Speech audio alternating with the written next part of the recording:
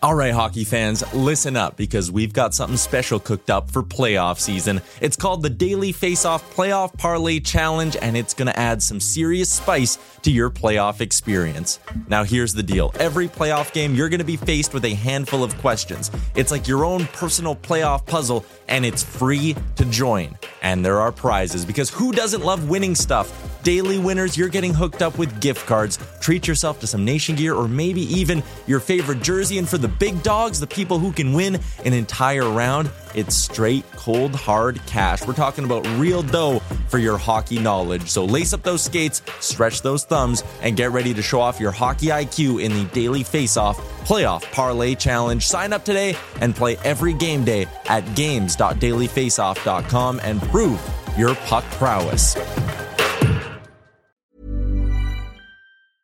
I'm Sandra, and I'm just the professional your small business was looking for. But you didn't hire me because you didn't use LinkedIn Jobs. LinkedIn has professionals you can't find anywhere else, including those who aren't actively looking for a new job, but might be open to the perfect role, like me.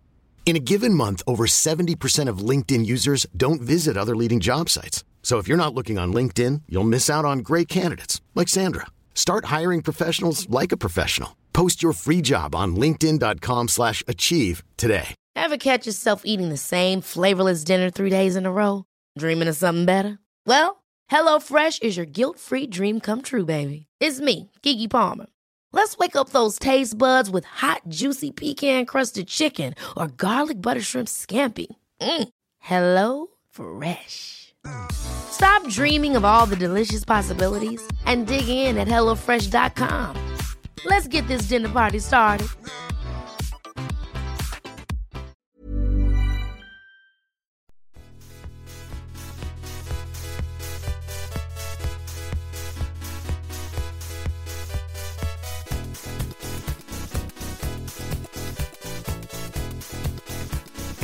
The Daily Face-Off podcast comes courtesy of the Nation Network.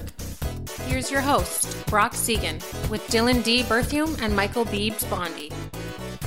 Welcome, ladies and gentlemen, to Season 8, Episode 21 of the Daily Face-Off Fantasy Podcast.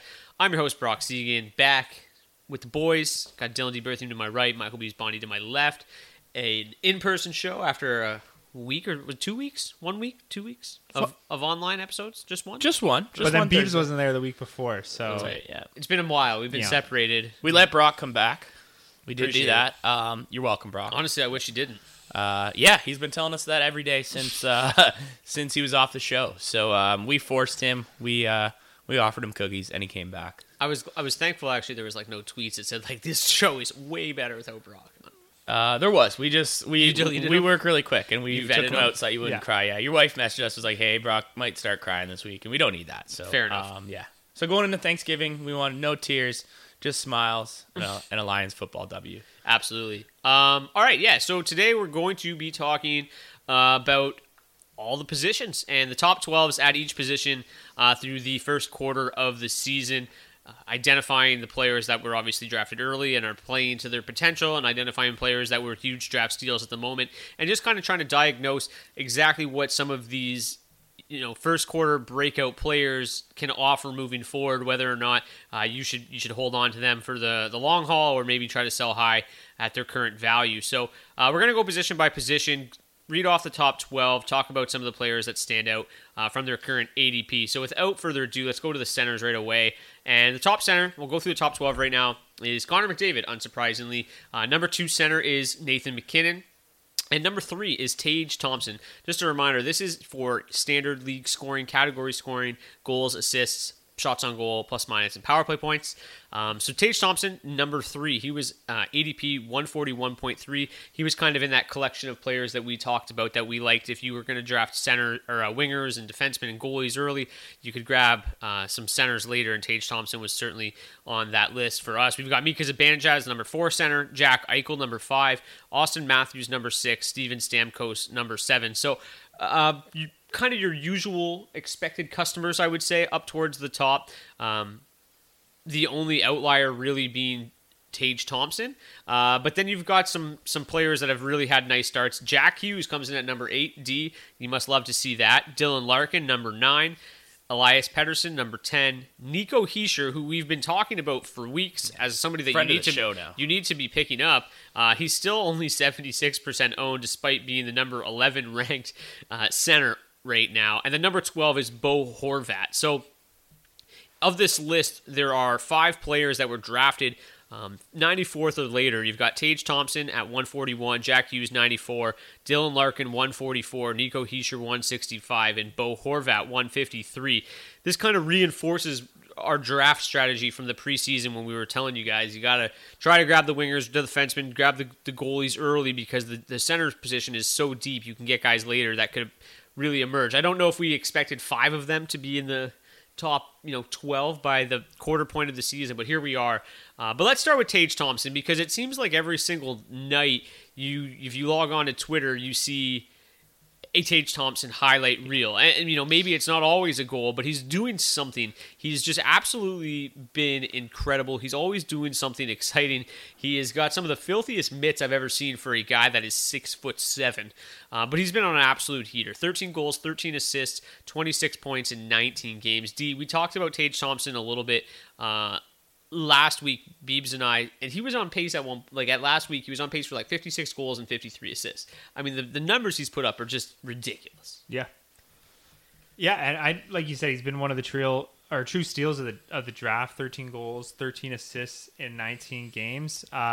It's tough because he's one that, obviously just been a little bit fortunate when it comes to the on-ice and personal shooting percentage, but another guy who we did have pick in the offseason looks to come to fruition, just a really true breakout. And yeah, last year, that 38-goal campaign, we talked about how it looked pretty legit. The 15% shooting percentage was a big jump from where he was at in the first few seasons of his career. But when you're talking about a guy who, coming into this year had played less than 200 games, I would say we don't really know where their true shooting percentage lies. So to see him follow it up with a 14.1% shooting percentage and still just a ton of volume, just great signs all around. So while I do expect that, he may not be able to continue at quite this limit where we're talking, like Brock said, 110-point pace, I do think, even if you want to say, okay, his career shooting percentage at this point in time sits at 11.5%, really then he's just about a goal and a half above where you'd expect him to be at this point. So where that puts him at the rest of the year, I would expect him with this head start, if he's healthy and continues to put up this many shots, 92 shots in 19 games, on pace for almost 400 shots, I think he's going to get to 50 goals. So the assist is where I think it probably falls off a little bit. He just doesn't play enough to shoot that much and also rack up the assists, and he's clearly just the go-to source of production on that line and for shots as well. And that's really the big jump that looks unsustainable with the 15% on-ice shooting percentage. Had just 30 assists in 78 games last year. So I think that's where we'll probably see a bit of a drop-off. But having said that, I don't think you'll get someone to pay up for Thompson to be, the 110-point guy. I think, people are still going to be a little bit hesitant to buy into him when, like I said, I think you have a legitimate 50-goal scorer in Thompson. So just to reiterate kind of how impressive his shot volume is at this point, if he continues at this pace for the remaining 62 games of the season, he'll get up to 300 shots over the next 62 games. He'll have a 300 shot season from here on out. Yes. And even if his shot volume dips back down to, or shot percentage dips back down to his career 11.4%, 300 shots over 62 games still equates to 35 goals. So you could reasonably expect, 35 goals from this point forward, giving him 48 on the season. So to me, if you've got him here, he's a real pillar on your team, and there's not really anybody that I would be trading him for unless you're getting an absolutely elite return. No, yeah, it's been 7 games since he's been under 4 shots. So he's just absolutely ripping it right now. 17 shots in his last 2. I kind of agree. I don't think you're gonna get value. I think you got to let it ride, because this is the type of player that wins you championships. And the reason he's ranked so high is, like we said, the shots, but that's where you get the production from. And even if a couple of the other stats do slow down a bit with where you draft this guy, you're still going to get 40 goals at least. You're going to get a point per game, and people aren't going to respect the Buffalo Sabres for probably another year and a half, I think, fantasy wise. And while they're doing that, being dumb, you can just enjoy your 400 shot man. And Thompson, it's not like this is a fluke or a flash in the pan. If you watch the games, no one stands out anywhere close to how this guy does probably because he's massive, super tall. But he does do something electric every night. It's like Jason Robertson-esque. It kind of reminds me of where it's just like a big guy who's out there, kind of looks like he's not, he shouldn't be a superstar, and then he just does everything with the puck and scores a bunch. And I mean, Buffalo's kind of starting to make something work offensively. They can't figure out how to win games in a streak at the moment. They but just need they score. They just need some goaltending. Yeah. But yeah, That's they not do score. 41 years old. And Alex Tuch, Jeff Skinner, and Tage Thompson have been absolutely electric. So yeah, I think we're all in agreement here. You ride this one out. You keep him. He's gonna, even if he slows down a little bit, he's gonna be exceptional for the rest of the season. And unless you can get somebody that like is just the biggest Tage Thompson fan and wants to trade you Leon Draisaitl for him, then Yeah, like I think he'll be a top 15 skater for the rest of the season. And I don't think you can get close to returning that just because, like we said, with the name value. So yeah, I think he's on par with even like the McKinnons, the maybe not the Draisaitl, but the Pasternaks, the Rantanens, the Kucherov. Like I think he'll be right on par with those guys the rest of the season. Maybe not quite in the top 4 or 5 skaters, but he'll be right there, and you're not going to get that kind of return in a trade. So. We actually have a league that doesn't record, or sure doesn't have shots as a category, and he's the 12th ranked skater in that league. So which is crazy. 400 shot pace is bonkers. Dylan Larkin's next. Let's talk about him really quickly because I feel like nobody really knows just how good Dylan Larkin's been. Contract year for him, 22 points in 18 games. He's actually gotten points in 78% of his games. So he's only gone 4 games this season without registering a point. He's just kind of doing it quietly on a nightly basis, getting the job done. His line mates have been kind of a revolving door, and it doesn't really seem to matter who he's lined up next to. And he's been really solid. 8 power play points of the 22 as well, so he's been very productive there. We talked about in the preseason. I expected David Perron to come in and be a big boost to the Red Wings power play, and that certainly worked very, very well, and it's gone a long way in boosting Dylan Larkin's value. But still probably somebody that you could get a decent return for, but he's been really good too. Like, are you actively looking to move him? I don't think so. I think one of the big things that's kind of changed for him too is his defensive play this year. He hasn't finished in an above a plus minus since his rookie season, which was almost 8 years ago, and he's a +9 this year. And then another thing obviously is Dominic Kubalik, which looks like a perfect puzzle piece for what Larkin needed. I think you said it right on the dot, Brock. Contract season. We've seen it happen before with other guys like this. Patrick Laine last season, and when he was healthy, and it is a factor. So I think it's a little bit like Tage Thompson, where you should kind of enjoy what you have because you're not going to get that value. At the same time, though, a little alarmed that he only has 56 shots on goal. That's kind of where he stands out to the rest of the top 12 here. But at the same time, he's shooting at the same percentage that he did last year, basically at the same pace he did last year. So it's not like he can't not do it. And he had a 31 and 38 season last season. So. He's on a heater right now, and if you are going to move him, it would be right now that you should move him because. I think the one reason I would maybe look to move him a little bit is the on-ice shooting percentage at 15% is obviously pretty high. It's going to come down eventually. This isn't a team loaded with superstars by any means. They've been a pretty quality side, but they're not. We could agree too that like Detroit's. I don't know personally. You might know more. You watch more games, but they kind of seem to be playing better than they presumably should. I guess in a way. Yeah, like I still don't know if this is necessarily a playoff team, but I think they're certainly going to flirt with the fringe throughout they're kind of in no man's land right now. But yeah, I think they're going to continue to score goals. And the thing is with the Red Wings is when they score goals, it's usually Dylan Larkin's line, right? That's kind of their bugaboo is that they lack depth.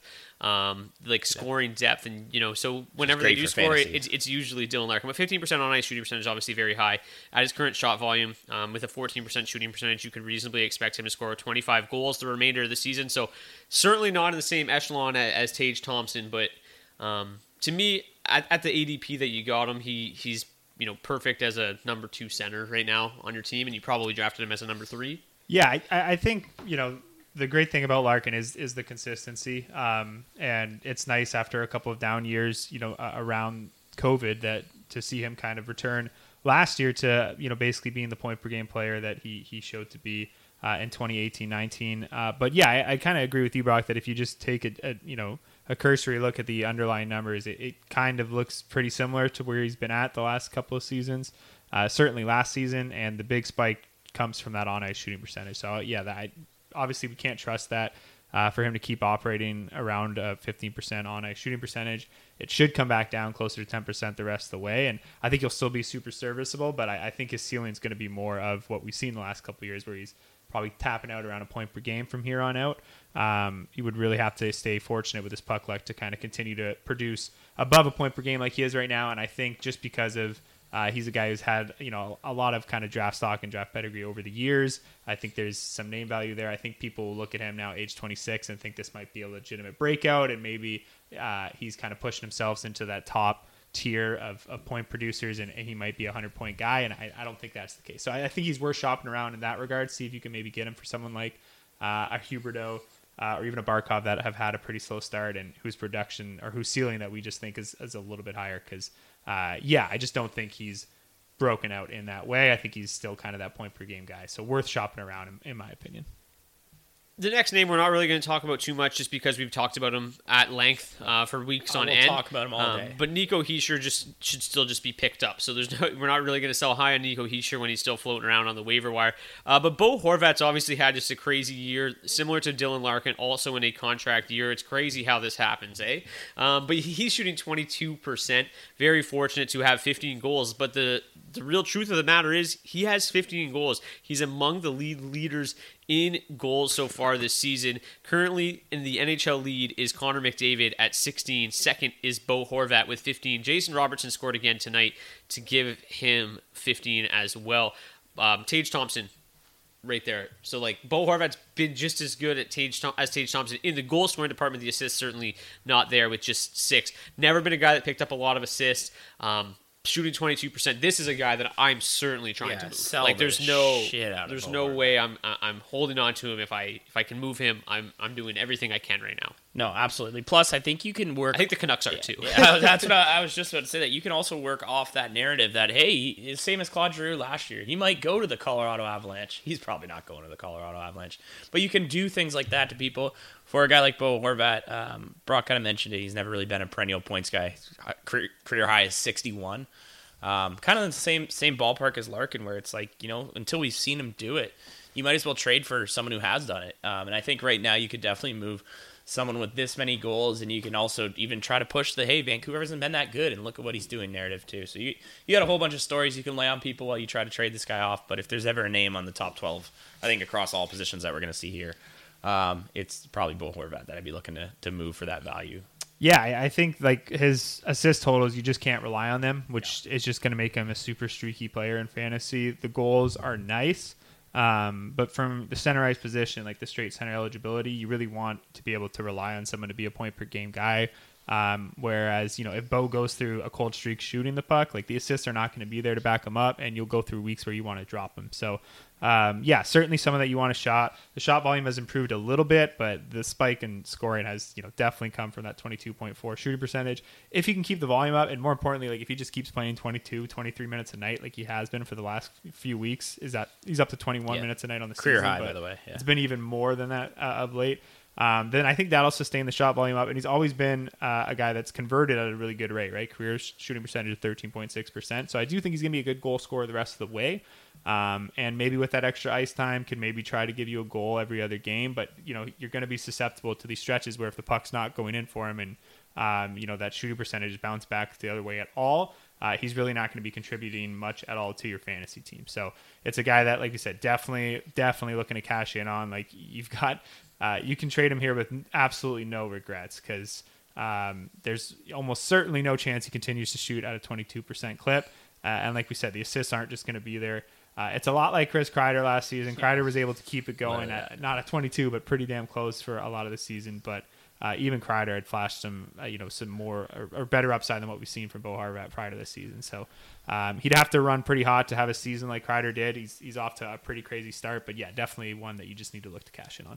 Yeah, I was going to say he also has 19 of those goals in the last 2 years just on the power play. So if he were to in any way work himself out of that, being that number one goal option on the power play, his fantasy value is gone. Not gone, but it's a lot. It drops a little bit quicker. Well, yeah, if you're not scoring on the power play, you're certainly... that's the only place he's scoring, so yeah. All right, those are the centers. Jason Robertson, we just talked about him being towards the NHL lead in goals as well at left wing. He currently comes into Wednesday was the number 1 ranked left winger. Added another goal so far tonight. Number 2 left winger, Leon Draisaitl. So that is just how good Jason Robertson has been. Number 3 left winger is probably my favorite player on this entire list. Dominik Kubalik somehow climbed into the top 3 left wingers. Absolutely bonkers, the start that he's had. He was undrafted this offseason. Of course. Yeah, understandable. As he should have been. Yeah. Not entirely surprising, but yeah, he's been a revelation for the Red Wings of late. Chris Kreider moves into number 4.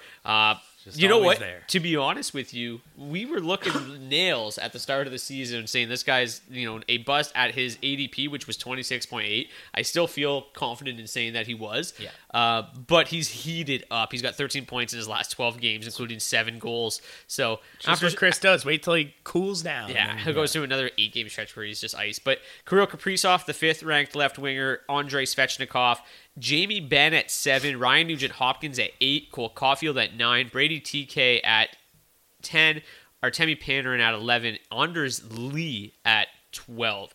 So, for the most part, I think that, again, this kind of reinforces what we said in the offseason about draft the good wingers early and get your centers later, because for the most part, those top-end left wingers that you would have grabbed are all doing their job, right? Leon's up there, Kaprizov's up there, Panarin's up there, Kachuk's up there, Svechnikov, like they're all where they should be. Yeah. Obviously, there are some outliers. We talked about Big Ryan Dom. Nugent-Hopkins a lot in the offseason, about how we really liked his value at 148. He's popped. We didn't talk about Jamie Benn too much, and we're not really going to diagnose these left wingers too much because I don't think that there's a whole lot of trade value here. I don't think, if you could maybe move Jamie Benn, then by all means, I think that would be a great move. He's only playing, 13, 14, 15 minutes a night. He's shooting 19.5%. His on-ice shooting percentage is 15.6. I mean, he's been extremely fortunate to get to the point that he has so far this season, but I just don't think you're going to get a whole lot in return. Obviously, if you're in a family league and your uncle doesn't pay as much attention and he still thinks that Jamie Benn is elite and it's 2015. Burn him at the Thanksgiving dinner. Yeah, Burn exactly. him in Give him a trades. couple whiskeys and maybe you can fire over Jamie Benn his way. But Get the Cowboys game on. you guys agree, right? There's not to me he might be a nice add-on. He might be a very nice filler to a trade. Maybe we're giving the general fantasy hockey public too much credit here, but yeah, I would think that most people are able to sniff this one out. But definitely, if you're able to get really anything in return, that any guy that you feel confident, that is going to be worth holding onto your roster for the course of the season. So take that as you may for whatever the rules of your league may be. For me, that's like a 70, 30-30 guy or above 70-point guy. So anyone towards the like I said, that you could fit towards the bottom of your fantasy roster. Maybe a guy like DeBrincat, who's off to a slower start, or Batherson in Ottawa, even Stützle. There's a lot of guys with upside that you could go after that haven't quite gotten off to such a hot start that you might be able to flip Ben for. I don't think you could probably get much more than that, but there definitely are some options out there that will be better than a guy that, once he cools off, he's not going to be worth owning because he's just simply not playing enough. Yeah, like to me, somebody that stands out is somebody like maybe a Zach Hyman playing with McDavid, playing with Draisaitl, probably going to be a little bit more, be able to maintain what he's done thus far a little bit better, and his numbers don't stand out quite as much. Anders Lee's in the same boat. You're not really going to get a whole heck of a lot in return for him. Jamie Benn as well is still just only 75% owned. So it's going to be, that's also makes it a little bit more difficult to trade. People are just willing to grab a guy that is available in 25% of leagues. Lee is just 72% owned. Cole Caulfield's somebody to me that I'm still looking to trade high on or sell high on. I don't think that any of us really have ever been super high. I think he's a good hockey player. He's a great goal scorer. But the underlying numbers for this team is just, for that line specifically, is just so bad. And they just keep converting. Obviously he's a great shooter, so he's going to convert at a higher rate, but I don't know. The 15% shooting percentage, I think he could probably maintain that or close to that. 77 shots in 19 games is awesome. The 15% on-ice shooting percentage is alarming to me, and to me, I think that he probably carries quite a bit of name value, right? I think a lot of people do really like this kid. Yeah. 4 shots a game is great. Don't get me wrong. I'll take that any day of the week. So if you end up keeping him, I think it's fine. I just think that you could probably get more for him than you should. Would you guys agree with that? 100%. Yeah, and I think the big point that I think you kind of touched on is just the assists in general. That's where I think the production is going to be really inconsistent. I don't think there's enough goal scorers playing with him, and again, he's clearly just the first option on that line. And he's always looking to shoot. So, yeah, I think the 20 assists we saw over 67 games last year, there's not a lot in the underlying numbers that suggest that should really improve. So the 8 through 19, even with a 15 on ice or 50% on ice shooting percentage, that's the concern, right? Like, I think we could end up with a stat line kind of similar to maybe Anders Lee, not maybe of the last couple of years, but before that, where he was kind of consistently like between 30 and 40 goals, but only, maxing out around 20 assists, 25 assists, which can really cap the upside. And really hurts the consistency more than anything, because the goals are always going to be what's streaky. So, I think the goal scoring, though, needs to kind of be I don't want to understate that, because like you said, the shot volume is really consistent, and he looks and has always looked like he's got a fantastic shot. So I'm not that skeptical that he can't keep up the 15% shooting percentage like you said. But yeah, just you got to kind of be wary of the fact that there are going to be a lot of goals here the rest of the year, but the assists are going to both cap the upside and also make him a pretty streaky scorer. Yeah, and going back to what I'm saying about the underlying numbers, I mean, this is a line that's only averaging 20 scoring chances for per 60. Like, it's just, when you factor that into, like, that makes the assists seem even less sustainable, right? Like, he seems to be the only guy that's able to score on this line, and it's going to be difficult for them to continue to maintain this pace. Would you rather have Cole Caulfield or DeBrincat rest of season? DeBrincat. Yeah. I definitely like. I think, and that's a trade that you could make for sure easily right now, because DeBrincat certainly has not been, as good as we expected. I don't think we can. We talked about it a lot in the offseason. You can't understate how important playing with Patrick Kane is. But DeBrincat is shooting just 7.8%. He's a career 15% shooter. He's firing the puck, not quite as much as Caulfield, but I do think that, his assist production is a little bit more sustainable. His on-ice shooting percentage is 9.6%. Like, there's a lot more. It looks a lot better for I think him. I think his assist production will be a lot better than Caulfield's, and the goal production will probably be pretty similar the rest of the way. You would think. You would expect it to bounce back, but you do need to kind of point out with DeBrincat that he did have that full season in 2019-20 where he shot 8.7%. So he's not totally immune to these long droughts, but every other season aside from that, he's been one of the top converters in the league in terms of shooting percentage. So you want to bet on a good shooter to shoot well, but it is a little bit more concerning when they have a track record of just going cold for the better part of a full season. Ryan Nugent-Hopkins would be the last one we need to talk about. I don't think it's anything too crazy. He doesn't shoot a ton. The 9 goals is definitely surprising, shooting 18.8%, only on 48 shots. On-ice shooting percentage is 14.6. Obviously, he's going to be able to maintain a little bit of a higher shooting percentage, or on-ice shooting percentage, with McDavid, Draisaitl. And when you're shooting 18% yourself. Yeah, exactly. But he's another name that I don't think you're going to be able to really move for too much. Maybe you could trade him to the McDavid or Draisaitl owner and pick up something half decent in return, but certainly not a guy that carries a ton of value. But very nice sleeper picks there across the board. We weren't really on Ben or Anders Lee, but Ryan Nugent-Hopkins for sure. Right wingers, you guys gave me some flack about David Pastrnak. I'm not going to let you forget it, although I was wrong on a couple of other guys on this list, so I'm not going to completely rub that one in. But David Pastrnak I had ranked higher than you guys. You guys hated me for it. I think I said he could win the Rocket. I think he's getting a bit aggressive with these terms, but yeah. Close. Regardless. A little bit of revisionist history here, but he's like Michael Jordan. He's making a story. And go on. Number 1 ranked right winger right now. He was an ADP of 24.9. Right behind him, though, Nikita Kucherov, Mikko Rantanen, Matt Tkachuk. So again, just continues to reinforce. And I don't want to not keep saying this, because I want it to be drilled into the listeners' heads, because when they go to the draft tables next year, they're going to be like, man, I remember that the top left wingers and right wingers were all at the top of the list still. They're good. The centers are deep. I got to draft the wingers early, get the centers late. And we're just going to remind them. Just slowly remind until it's just becomes second nature. Also, when you drop name number 5, it's going to remind people that friends of the show are quite good. Friends of the show, Jesper Bratt. Also, me and Beebs had him ranked at 5 in our right wing rankings before the season. You had him at 3, so he was so much higher than us. So much higher.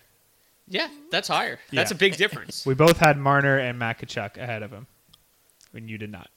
Who are both in the top 12. So yeah, we're close. Number 5, Jesper Bratt. Aren't fine. Number 6, Timo Meier. And I think the Timo Meier thing is hilarious because how many questions did we get about him at the start of the season? We're like, just hold on, it's going to get better. Well. And boy, oh boy, has it ever. He's moved all the way up to the number 6 right winger. Number 7, I can't believe his shooting percentage just regressed like that. Isn't that weird how that crazy, works? Man. Yeah. Joe Pavelski, number 7. William Nylander, number 8. I believe William Nylander was your... Maybe not your breakout, but somebody that I was higher on him. Hold Yeah. on, I got the rankings right here. Yeah, I had him at 8. You guys had him at 11 and 12. So Martin Netchas, number 9. I don't know where he ends up. Is it 8? Did I have him right on? Yep, so far. Oh my God! Stop the count. Stop the count. End I the nailed season. it. Martin Netchas, number 9. Mitch Marner, number 10. Jake DeBrusk, number 11. Alex Tuck, number 12. So I think we all had Nakes at number 9. Oh so, boy. Yeah. Well, yeah, we all knew he was going to get 5 extra minutes a night and play with Aho. yes, We knew that was going to happen. for sure. Jesper Bratt's really the only one that you could maybe really trade for something. You want to tangible trade right now? our boy I'm not. Jesper sa- Bratt? I'm totally kidding. I do We're, too. we're doing an exercise here. All right. do too. He's got 24 points in 19 games so far this season. He's been dynamite on the power play as well. 9 of his 24 points have come on the power play. 16% shooting percentage is a little bit higher than his career average. On ice shooting percentage 12%. That's probably going to be something that's pretty maintainable while you're playing with Jack Hughes, One of while the you're playing best with teams Nico in hockey. Hischier, the team that just dominates every single night.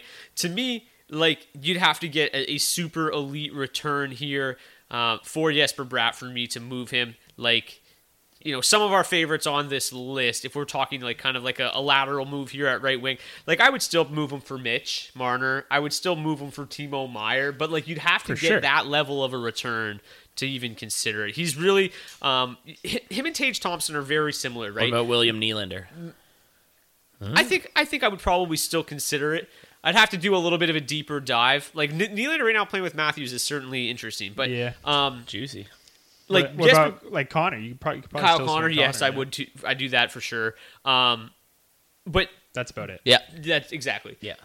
Tage Thompson and Jesper Bratt were outstanding last year and just didn't obviously get the respect of the fantasy community, and people didn't think that this was something that they could maintain. And they've both proved the doubters wrong in that regard. And Bratt, like I said, 24 points in 19 games, but unless you're getting an elite return, there's no sense moving this guy. Yeah. Well, it's just scary when like exactly those type of players, right? Like they come out and have a season where from every sort of perspective, like the underlying numbers, the hard production, the role they're taking on their team, they just look like an entirely different player than they've ever looked before and that they've ever been touted to be before, right? So it makes it really hard to buy into them after just one season of, you know, what can look like an anomaly when you're just looking at it as being, you know, just like that one breakout season. But yeah, certainly just like Tage, another guy who just looks to have proven every little bit that last year not only was legit, but is probably just a step onto their true breakout. Like I think, unlike Larkin, like Bratt to me looks like a guy who has taken that next step. I talked about how Larkin, I think will settle back around a point per game.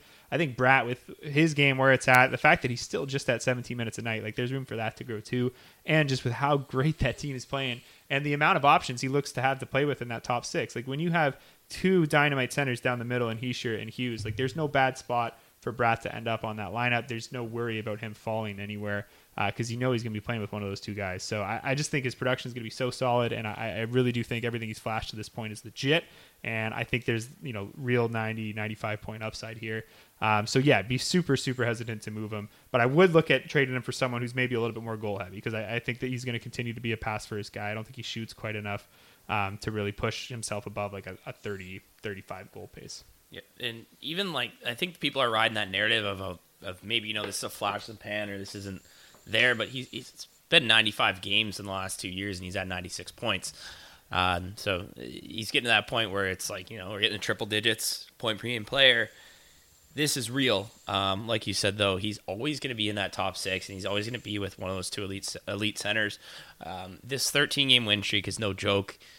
It's likely going to end tonight, and I could realistically see them going on another, you know, 9-10 game win streak if they're playing like this. Just everything seems to gel, everything seems to flow, and it's going through Bratt.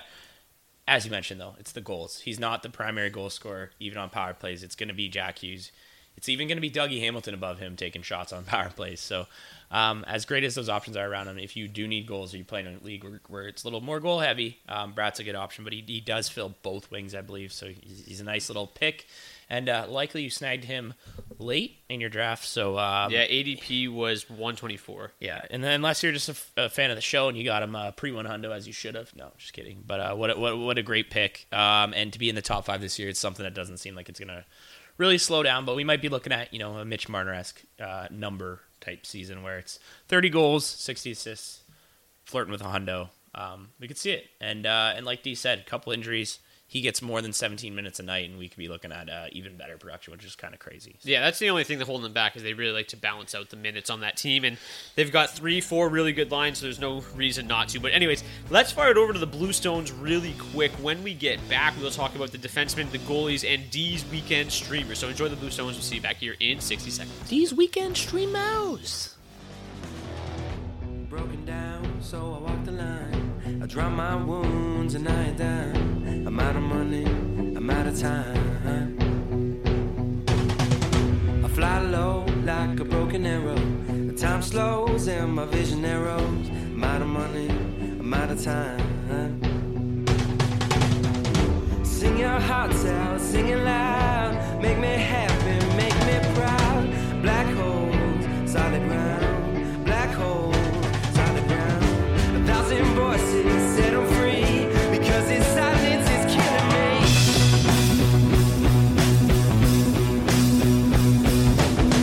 I feel alive beneath the rubble. A wretched soul in a sea of trouble. I'm all alone, I'm all alone. Start the fire, set it out. A good intentions are wearing out. All alone, I'm all alone. Yeah. Sing your hearts out, sing it loud. Make me happy, make me proud. Black holes, solid ground. Black holes, solid ground. 1,000 voices set them free because this silence is killing me.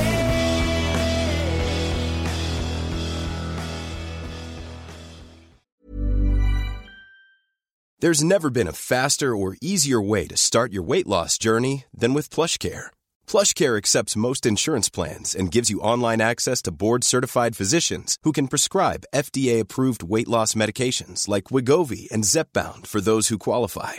Take charge of your health and speak with a board-certified physician about a weight loss plan that's right for you. Get started today at plushcare.com/weight loss. That's plushcare.com/weight loss. plushcare.com/weight loss. Ever catch yourself eating the same flavorless dinner 3 days in a row? Dreaming of something better? Well, HelloFresh is your guilt-free dream come true, baby. It's me, Keke Palmer. Let's wake up those taste buds with hot, juicy pecan-crusted chicken or garlic butter shrimp scampi. Hello Fresh. Stop dreaming of all the delicious possibilities and dig in at HelloFresh.com. Let's get this dinner party started. Hey there, it's Michelle Norris. I'm host of a podcast called Your Mama's Kitchen. When I travel, I'm usually looking for a way to find a taste of home when I'm not at home. And one of the things I love to do when I am at home is entertain. And Airbnb allows me to do that. When I was in California recently, I rented a house that had a great kitchen. And when we were sitting around the table, we were all thinking, we're in someone else's house. Someone could be in all of our homes as well. If you have a home, but you're not always at home, you have an Airbnb. Your home might be worth more than you think. Find out how much at airbnb.com/host.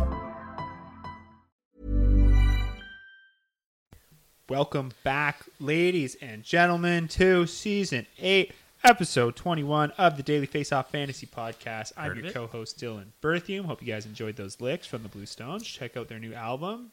Apple Music, Spotify, anywhere you can listen to music, you can listen to the Bluestones. So yeah, we're going to get right back into it now. Brock is going to take us through the defensemen and the tendies, and then we'll walk you guys through the streamers, which are pretty non-existent this weekend due to Thanksgiving, throwing a wrench into the schedule, but we'll go through them nonetheless. But yeah, top 12 fantasy defensemen so far, Brock. Who do you want to talk about? Number 1 on the list is Rasmus Dahlin from the Buffalo Sabres. Number 2, Erik Karlsson. which is just absolutely wild. But yeah, Dahlin, 81.3 ADP. He's been a great value. We talked about Karlsson as one of our sleepers in the preseason, 140 ADP. He's the number 2 defenseman overall. Cale Makar comes in at 3, followed by another one of our sleepers, Dougie Hamilton. So far, absolutely nailed the defenseman, and wait for it. We're going to get to another one by the bottom of the list here.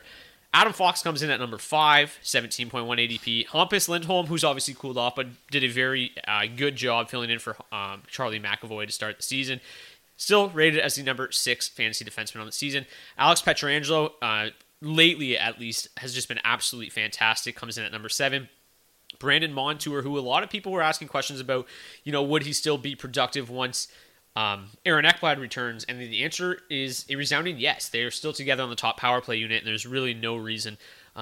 People were like, should I drop him? And absolutely not. He's been outstanding. Roman Josi, very, very slow start. We talked about how we would definitely want to be trading for him, and he has heated up in a big, big way in the last couple of weeks.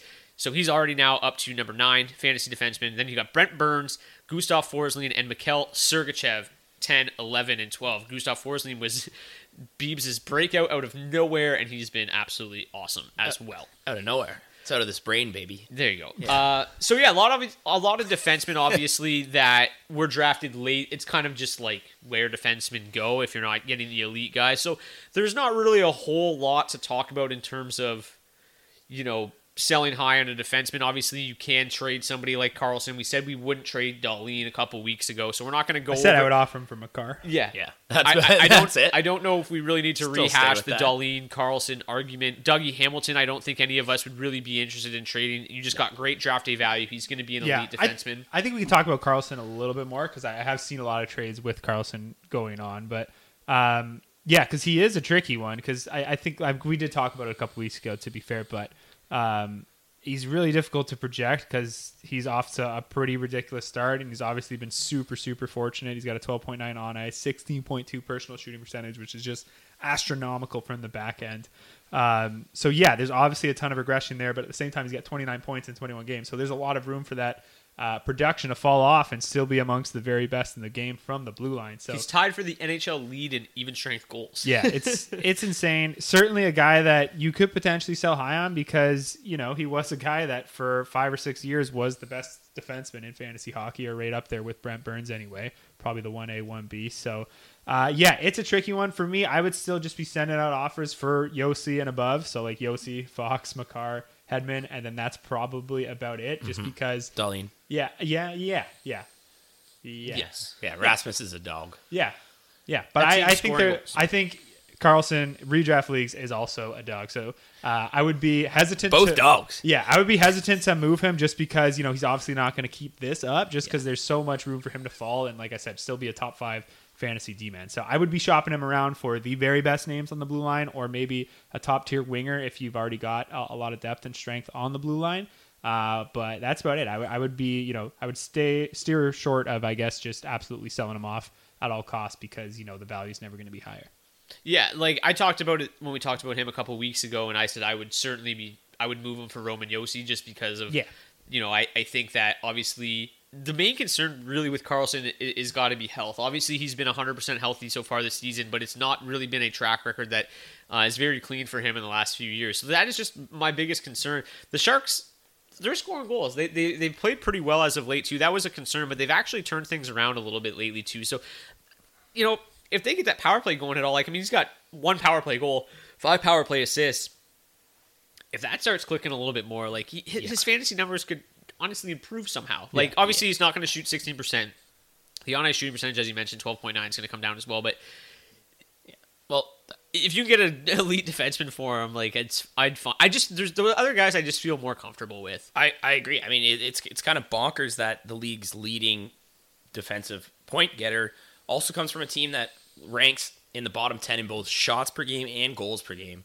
Because they are currently 27th in shots per game, just below 30 a game, and then 23rd in goals per game with only 2.9 per game average. It's literally if he doesn't score or Timo Meier doesn't score, they don't score. Which is that's a scary thing, because when we're talking about guys who are playing for Florida and are just, like we're talking about their second and third best D-man, who obviously played in higher up roles, who are coming in here, they're obviously getting these side points from, the fact that their team actually scores goals that they don't necessarily have to be involved in all 80% of them.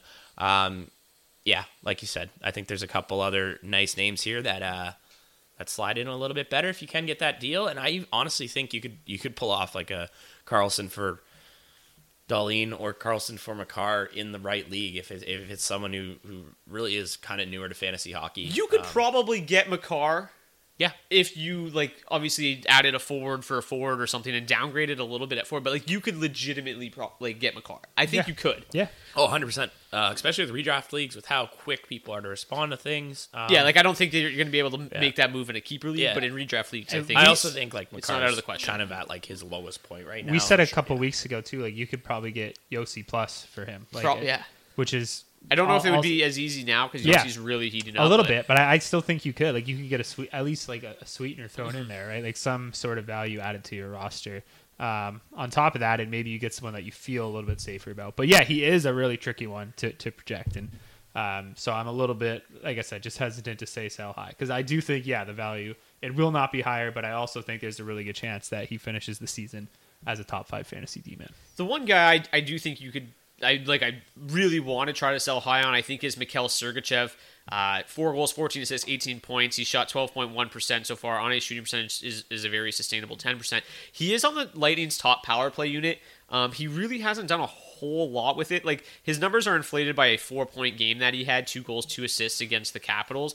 But, like, outside of that, which obviously taking out a 4-point game isn't entirely fair, but outside of that, he's only got 4 points in his last 7 games, which is still good, but it's not like elite defenseman level, which I think you could probably get a really nice return, especially with him right now being on the top power play unit. You have to imagine with the success that they've had with Victor Hedman in that role in the past that he's probably going to find his way back up there at some point. You would think. Like, I don't know if it's an attempt to maybe limit Hedman's minutes a little bit, right? Scale his minutes back a tad. I think they're just trying to help us fantasy owners out. They're like, hey, you know what? Bounce you out could a bit. never trade for Hedman in previous years. We're gonna make it time now. No, I've actually fielded a few questions like, hey guys, now that Hedman's off that power play, is he droppable in an 8-team league or is he droppable in a 10-team league?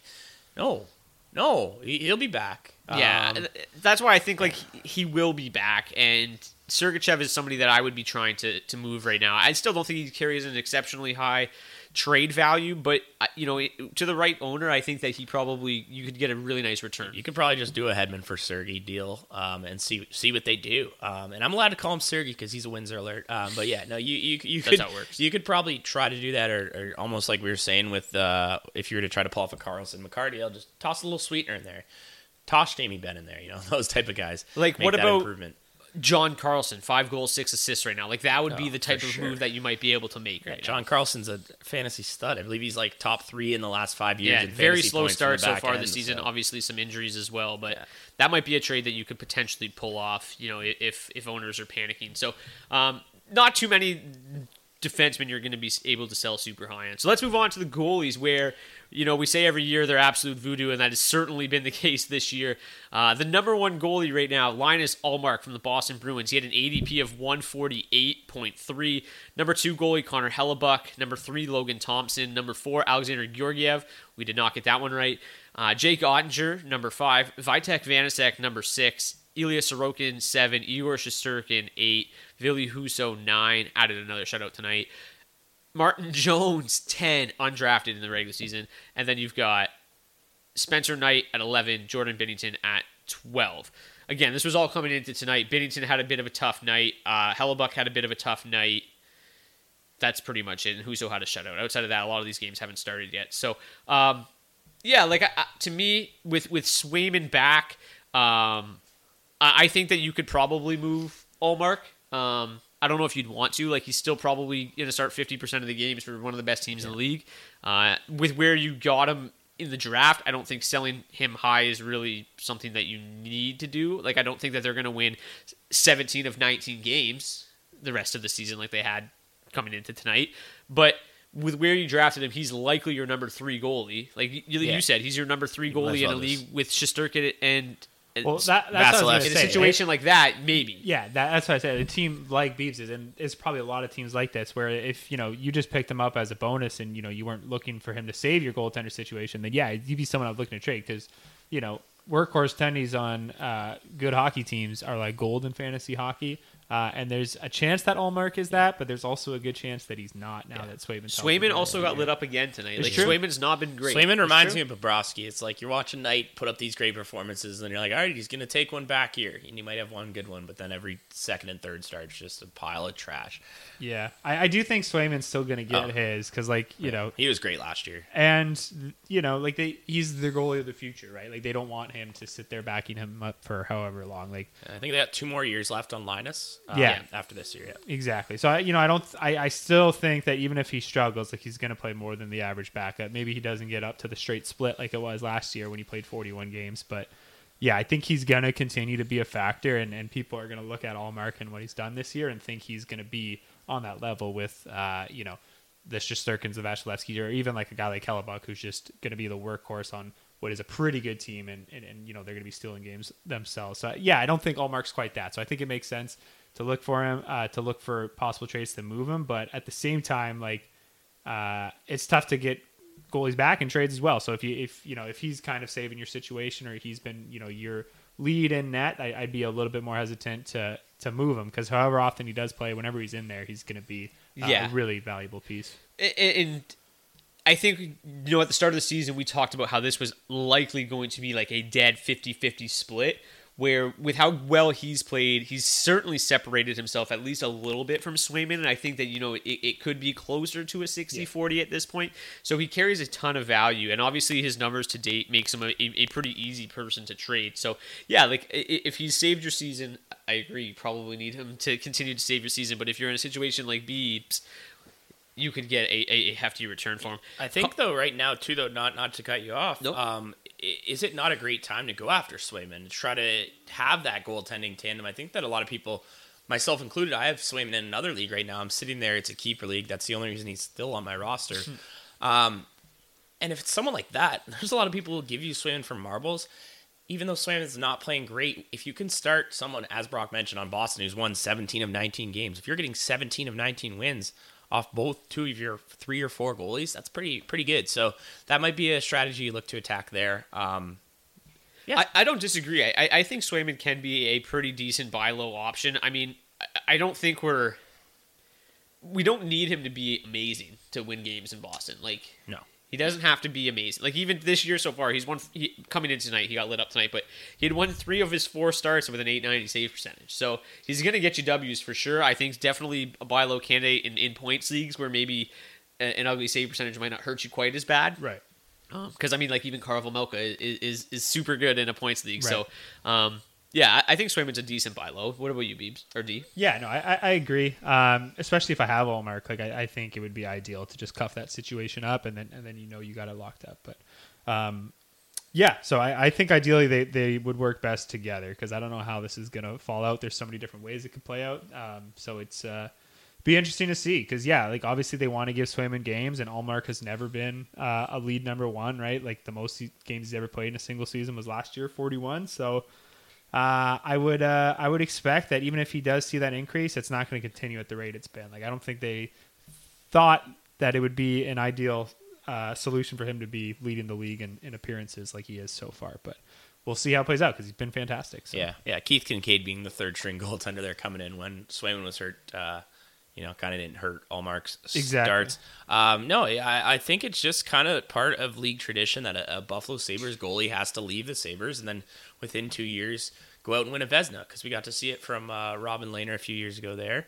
Did he win one, or he was right in the final? Yeah, I do not believe he won. So that's all you got to do. So he won at Jennings, and then he had a couple of years where he was nominated, or he had the year he was nominated for the Vezina with the Blackhawks and the Golden Knights.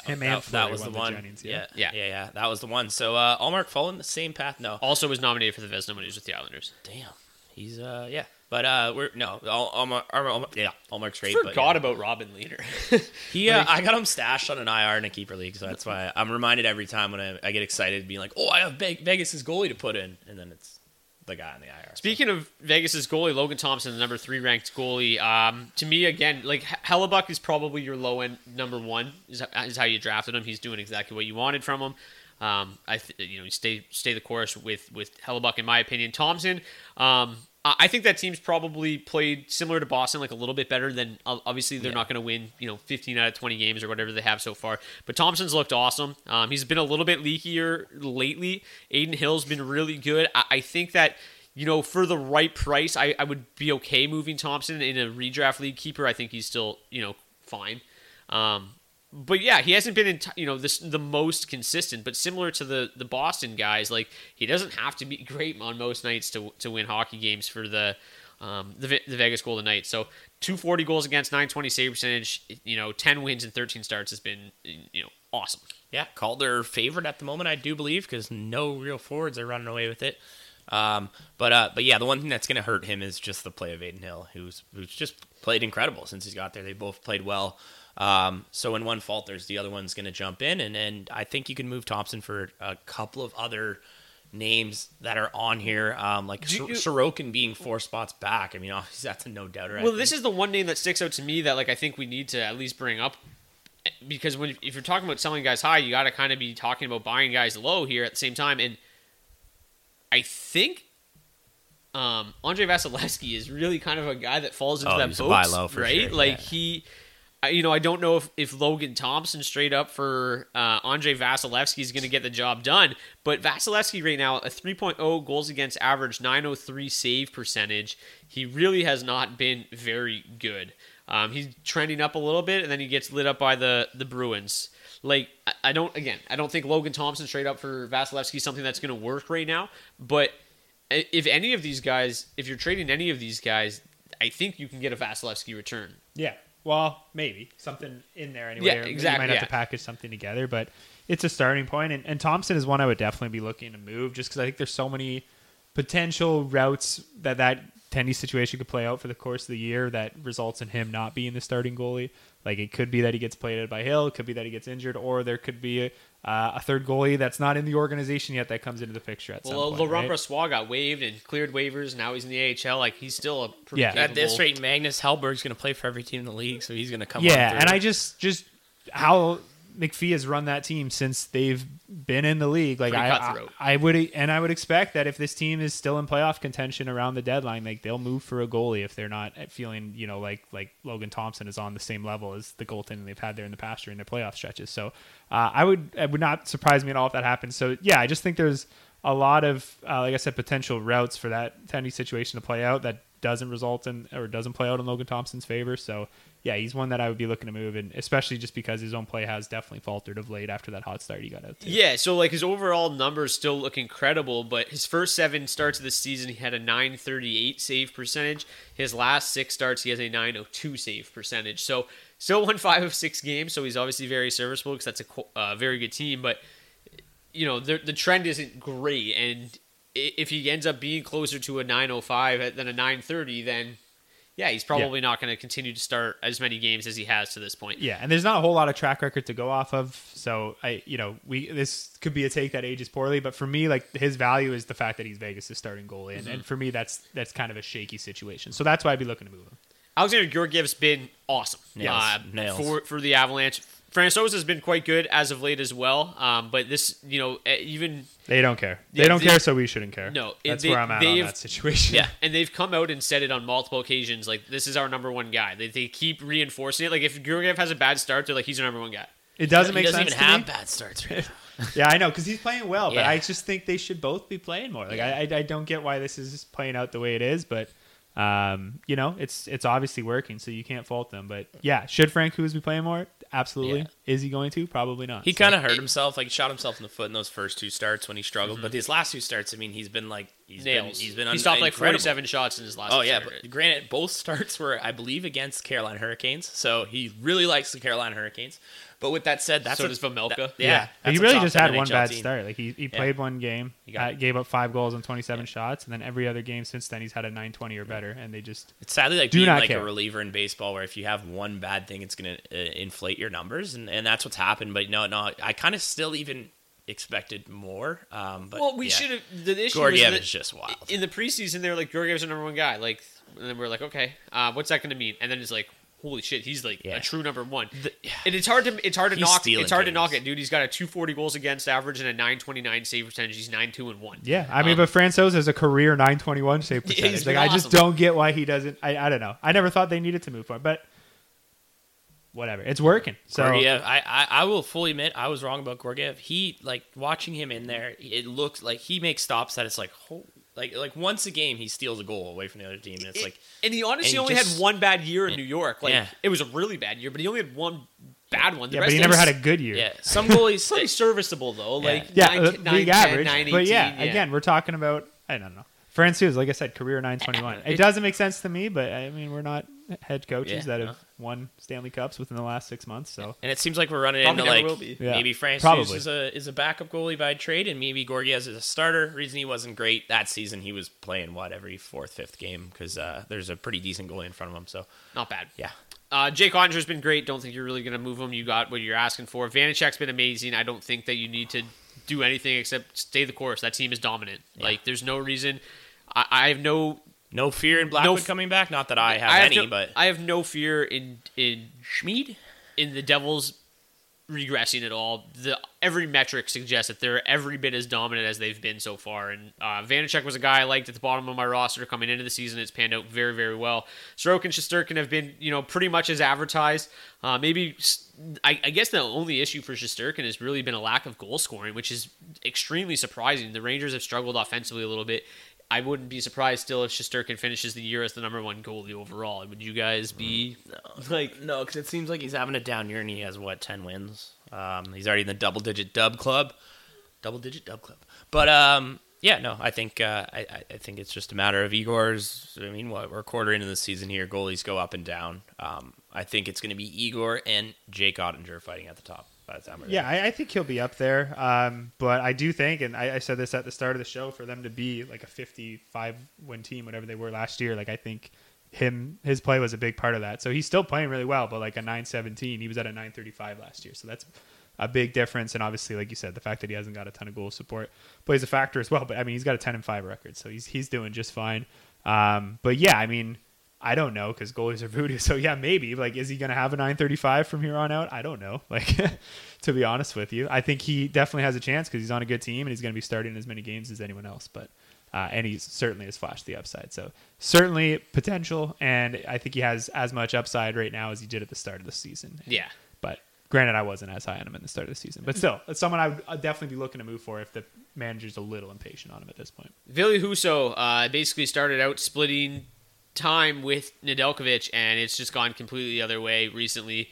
They go to Husso pretty much every single night now. He's turned himself into a workhorse, and as long as he's a workhorse, I want him on my team. You can move him. I don't know how much you're going to get in return. I just think that you'll be pretty content him basically winning every other game with pretty good splits. Yeah, and I think you nailed it. Like, you could move him, but I don't think you would get return in terms of what he can give you from here on out. Yes, I think he's been maybe a little bit fortunate, and I will he continue to have win 7 of 12 starts? Probably not.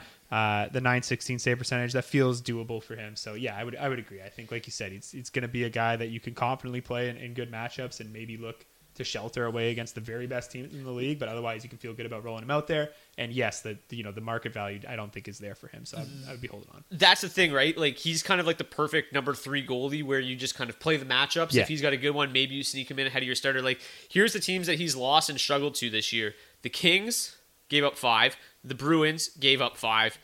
The Rangers gave up 8. Those are 3 playoff teams, 3 very good teams. The rest of the teams that they've played against, when they're playing against mediocre to below average teams, he's winning and he's posting great numbers. So the Red Wings are probably slightly above average, and when they're playing teams that are kind of middling, they have a pretty good chance of getting you the victory because Husso's been dynamite. Yeah. Martin Jones. What? Well, yeah. Well, Grubauer's back, and Jones is their I can't starter. believe we're sitting here in 2022 talking about Martin Jones. All you had to Being do is, awesome. Yeah. Like, better than he's ever been. all they needed was someone who could stop a puck, and And it's Martin Jones. it's the guy who should be playing beer league. But yeah, He has a 913 save percentage, 2.3 goals against him. It's worth mentioning he has had to start. They don't have anything else for one. the Kraken are a much better team than they were a season ago. hilariously enough, though, they're not like as good defensively as they were last year. Like last year, they were like one of the best defensive teams in the league. They're still very good. They're top 10 this year. So they're doing them favors. But I mean, if you could get anything for Martin Jones, like you have to. I think it's, he's probably a guy that, I mean, I'm not looking at his own percentage right now, but he's definitely still widely available out there. I think Actually, that's how you got Yari, was someone picked up Martin Jones. Yeah, there you go. I think 68% owned.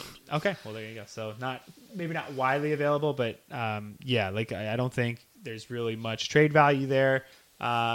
So I don't know how much we need to talk about him. I think he's going to be pretty similar to Husso though. Like, so if anything, he's a little bit underrated. So if he is out there on free agent still, and you do need a little bit of help, like he can help you. And just like Husso can be that third or fourth goalie for you, where you can play him in better matchups. Yep. I don't know. Like he was bad for about 4 or 5 years in a row there, where MJ he was is just not a good consistently in an 896 or a 900 save percentage. And To even be, when to be he was exact, from 2019 to Yeah. 2022, he had an 897 save percentage. Yeah, and then like his value even at his peak was the fact that he was a workhorse on a good San Jose Sharks team, right? Like his save percentage was never much better than league average. So the 913, like that's kind of where he was topping out at in his peak years in San Jose. So I would think that, that's probably his ceiling. So he's not going to be a guy that's going to win you splits, but a guy that could pick you up wins in good matchups and hopefully not ruin your splits. Definitely more of a goaltender that you'd want to own in points leagues than categories leagues, but he'll be a product of a pretty good defensive hockey club. And like you said, if he just continues at a 913, his goals against will remain low because he's not facing a ton of volume and not facing a ton of quality, and he'll get a decent amount of wins for you. Yeah. One thing that's scary, I've kind of referenced it a few times, Philip Grubauer came back today from injury. That's why Jones got those starts. I mean, you don't pay a goalie $6 million to put baby in a corner and put him on a bench. You might if he's got an or 888 over 2 years. If you're right there. Edmonton, you might too. So I mean, it's kind of we could be watching something like that. But no, I do think that like as great as Martin Jones has been, half the reason he's here is because there's been nothing behind him. Another goalie that we referenced, Magnus Hellberg, was there, and you could argue that a healthy but, Grubauer in 2022 also qualifies as nothing behind him. Oh so. yeah, but I'm with you. Yeah, obviously, like he just might steal starts, and we'll see what happens there. I think he'll comes. get some opportunities, and if he outplays Jones a little bit, then they'll definitely, I think it would be like a hot hand scenario. But we haven't seen Grubauer have a hot hand in Seattle at all, so who knows? He's given up 1 goal on 3 shots tonight, so sound good. the alarms. Classic Philip. No. Martin Jones. Classic Martin. Yeah. Spencer Knight and Jordan Binnington come out at the bottom. I don't know, Spencer Knight is maybe somebody that you could trade for a pretty penny, but he's been good, and they're really good, and it seems like he's going to... My concern with Spencer Knight is they still seem to want to get Bobrovsky in there a ton. Well, he's getting paid the big bucks. Yeah, but he's been super bad in comparison to Spencer Knight. He just started. That really just started, though, right? Like, neither of them were doing well until a couple of weeks ago. And Spencer Knight is improved pretty drastically as of late, but... I had Bobrovsky as my bust coming into the season, and made me look decent so far. We'll see if it continues. But I guess would be my only concern with Knight. Like, I like him. I think he's a good goalie on a very, very good team, and he's going to win you a lot of games. But it still seems like no matter how good he plays and how poorly Bobrovsky plays, this is going to be a 50-50 split. Yeah, and we saw that last year, the same time, and it was almost in reverse, right? Like, Bobrovsky was... maybe not to this degree, but was clearly outplaying Knight last year, and they still made a point of getting Knight 30 games. So I think that'll be pretty similar to what's happening here. And I think they just recognize that while, maybe one of them might be outperforming the other, like they have 2 goaltenders that should be capable of starting goalies. And I think this is more about managing the workload for a team that is hoping to make a deep playoff run and keeping, a guy like Spencer Knight fresh for that, if it is going to be Knight. But who knows? Yeah, there is definitely some uncertainty there, because it's a situation where Knight doesn't have the biggest track record. Bob does in terms of being just terrible for months at a time and then getting back to his elite self. So yeah, there's definitely potential for this really to flip on its head. I would say week to week, this could flip in any given time, right? Like if Knight has a couple of bad starts and Bob has a couple good starts, then it's going to flip the other way. But either way, like they're both going to be getting work, I think, to your point. Yeah. So, Cap's the upside. And a shaky floor, too. So he's a scary one to own, I would say. Yeah, would you rather have him or Binnington rest of the season? Like they're ranked neck and neck right now. I think I'd have Knight. I would have Binnington just because there's no competition there, and his numbers have been pretty comparable to Knight's in terms of splits the last 2 years. Binnington is obviously can just be one of the most frustrating goalies to own, though, because he just seems to go through stretches where he can single-handedly just destroy your goalie categories for a week. But I do think the Blues are a pretty good team. But I mean, just this is Binnington's season so far. He won his first 3 starts. He lost his next 5 starts, and then he's on a 6-game winning streak right now. Yep. So Classic Jordan. Yeah, and I think that's kind of what you can expect, but I would take the guaranteed starts on what should be still a good team. Not as good in my mind, but should still be a playoff team and a competitive team. Depends if you're a risky person or not, because like you said, before that 6-game winning streak, Binnington's save percentage was, I believe, .878 before he came in. Now it's somewhere around .910, so shows what can happen there. And again, you could flip it on its head and say before the 5-game losing streak, it was a .950 or whatever, right? So he's just a streaky guy. If they would have won tonight, they would have backed up an 8-game losing streak with an 8-game winning streak, which would have been hilarious. They got blown out by the Sabres. Yeah, they did. But I was going to say, for Spencer Knight, I think one of the reasons why we're seeing him not get the major of the workload, it's almost like when you watch young pitchers in baseball and they're getting... This guy's just all about baseball. It's all it is. It's all metaphors, boys. But no, it's kind of like an innings workload. This guy has only ever played in 33 games. That's his career high since we've kept Hockey DB stats. So he clearly has never played more than that. But for a goalie, especially one that grew up and played in the U.S. national program, they don't play as many games as maybe an OHL goaltender where you might see 50, 60 starts in a year. And at this point, 21 years old, they don't want to push it, And that's kind of like what D said, right? They want to make a deep playoff run. They don't want Spencer Knight starting 65 games and going into the playoffs when you've got Bobrovsky making $10 million. But a 21-year-old starting 65 games would be awesome. I would love that. That was the top 12s at every single position so far this season. I think that this is something that we can revisit, maybe at the halfway point and maybe again at the 3/4 point, because it's interesting to kind of keep an eye on these trends and see kind of how it all shakes out over the course of the season. 20 games isn't a small sample size, but it's certainly not large either. Let's go over to D's weekend streamers. And before we do, it's just worth mentioning that because of American Thanksgiving, and happy holidays to all of our American listeners, the schedule for this week is an absolute abomination. 15 games tonight. I think we got 13 games on Friday, 14 games on Friday, and then 9 or 10, 11 games on Saturday. It's just nuts. So the streaming schedule is kind of a disaster. Even if you read my streaming article on Monday, you kind of realize that it was just an absolute gong show this week. So, D, your streaming targets are going to be a little bit different this week, but hit the people with it. Yeah, so like you said, we got 14 games on Friday, 9 on Saturday, and then 5 on Sunday, which is not a super small slate in its own right. So obviously there'll be some single games, kind of almost DFS targets you'll be looking at on Sunday. But with there being 5 games, we're not going to really dig into that at all. I would say just the Kings at home to the Senators in California, where the Sens are on a road trip.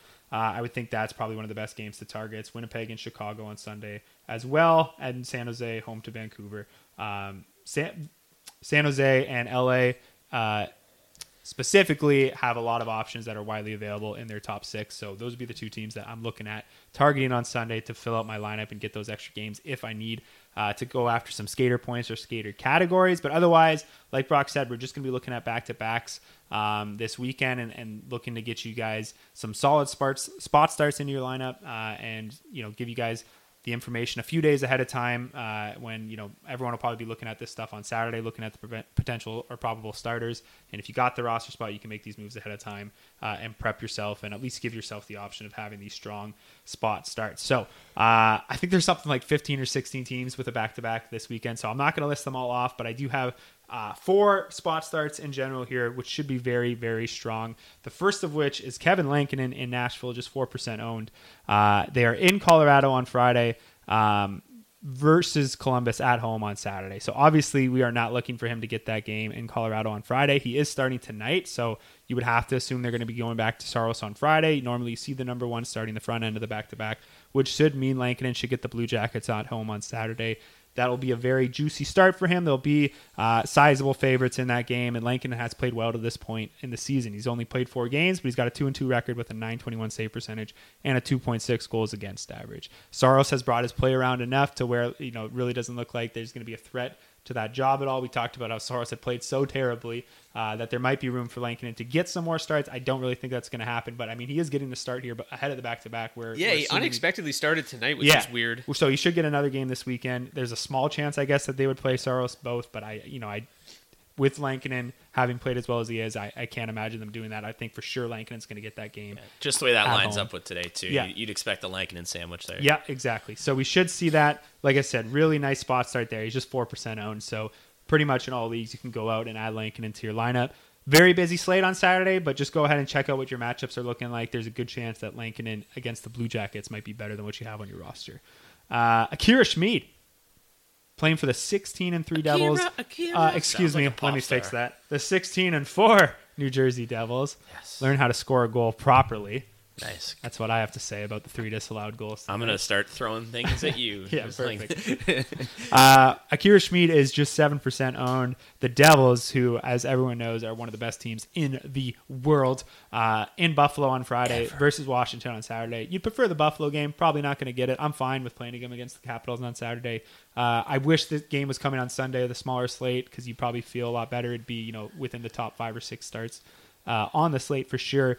But with him likely getting that game at Washington on Saturday, there's a good chance you have 2 better options on your bench already. But the Devils, like we said, have been literally the best team in hockey so far. Second best, actually, I guess, if you account for the Bruins. But and he's been really, really good. Akira Schmid, 3 appearances, a perfect 3-0 record with a .941 save percentage and a 1.34 goals against average. So very, very small sample size, but you got a guy that's played really well this year, playing on one of the hottest teams in hockey. And like we said, even if he gets the Capitals at home on Saturday, I would probably imagine he's going to be ranked around like the 10 to 15 start range. So there's a decent, if you were ranking the starts for that night, so there's a decent chance that he's better than what you have available to you. Thoughts on Akira? Are you in on that? I think it's fine. He's looked pretty solid in his minimal amount of starts this year. Not so much last year, but no, he's looked good. And honestly, like if Nico Dawes came up and started one of those games and playing on that team, I would take I'd take Biebs Bondi between the pipes in that team right now. Like they're You underestimate my up and downs. They're just that good. Yeah. No, I totally agree. Give us David Ayers. Yep. Semyon Varlamov, he is 40% owned, so not as widely available. But if he's on free agents, they are in Columbus on Friday, at home against the Flyers on Saturday. So either one of those starts would be a very juicy spot for Varlamov. He's got 7 starts on the year, a 4-3 record with a .914 save percentage and a 2.97 goals against. I imagine the Islanders will be favorites in both of those games. So yeah, decent option there as well. And then we got Adin Hill, who's already got a little bit of airtime on the podcast tonight. He's 27% owned. He will definitely get a game this weekend.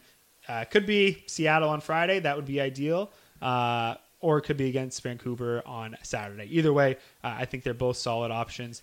7 starts, 5-1-1 record with a .909 save percentage and a 2.5 goals against. I think if I had to rank them, I would go Lankinen versus the Blue Jackets, Schmid versus the Caps, Hill versus the Canucks, and Varlamov versus the Flyers. Thoughts?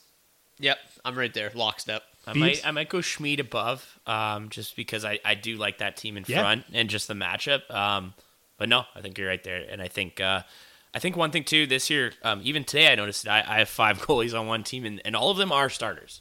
But we're seeing a lot of backups playing, so you might actually have a chance to fit some of these guys in. And out of my 5 starters, stay at only 1 started. And so it was like, The other point I wanted to make is most of these teams are playing back-to-back Friday, Saturday, so a lot of those starters aren't going to be playing on Saturday. So there's a good chance that if you're in need of a start, you might not, like I said, you might not have it in your lineup because a lot of those starters are going to go on Friday night. They're going to be gassed. They're going to be rested, and you can look to get after a Lankinen, a Schmid, or a Varlamov or a Hill. But that's all we got. That is it for the streamers. Like we said, just looking at the attendees, go after the Canucks, go after the Sharks on Sunday. If you're looking to steal your matchup, those would be my top options. Anything else to add, boys, before we wrap up and send our American listeners home on a very happy holiday? No, the only thing I have to say is I'm just really happy you guys welcomed me back to the show. And go Canada and go Lions. Of course. We're just waiting for that free, endless lifetime supply of beer that you're giving us to get back on the show. And a happy Thanksgiving to all our American viewers. Feel free to send us some gravy. Gobble, gobble. Peace.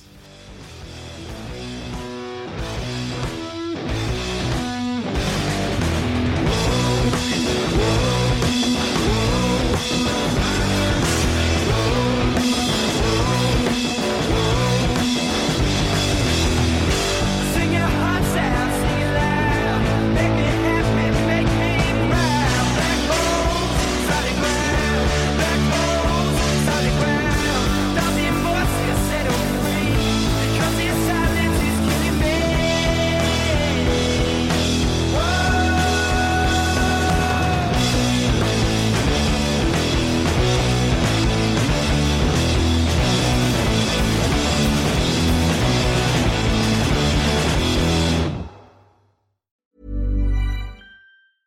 Even on a budget, quality is non-negotiable. That's why Quince is the place to score high-end essentials at 50 to 80% less than similar brands. Get your hands on buttery soft cashmere sweaters from just $60, Italian leather jackets, and so much more. And the best part about Quince, they exclusively partner with factories committed to safe, ethical, and responsible manufacturing. Elevate your style without the elevated price tag with Quince. Go to quince.com/upgrade for free shipping and 365-day returns. Hold up. What was that? Boring. No flavor. That was as bad as those leftovers you ate all week. Keke Palmer here, and it's time to say hello to something fresh and guilt-free. Hello Fresh. Jazz up dinner with pecan-crusted chicken or garlic butter shrimp scampi. Now that's music to my mouth. Hello Fresh. Let's get this dinner party started. Discover all the delicious possibilities at HelloFresh.com.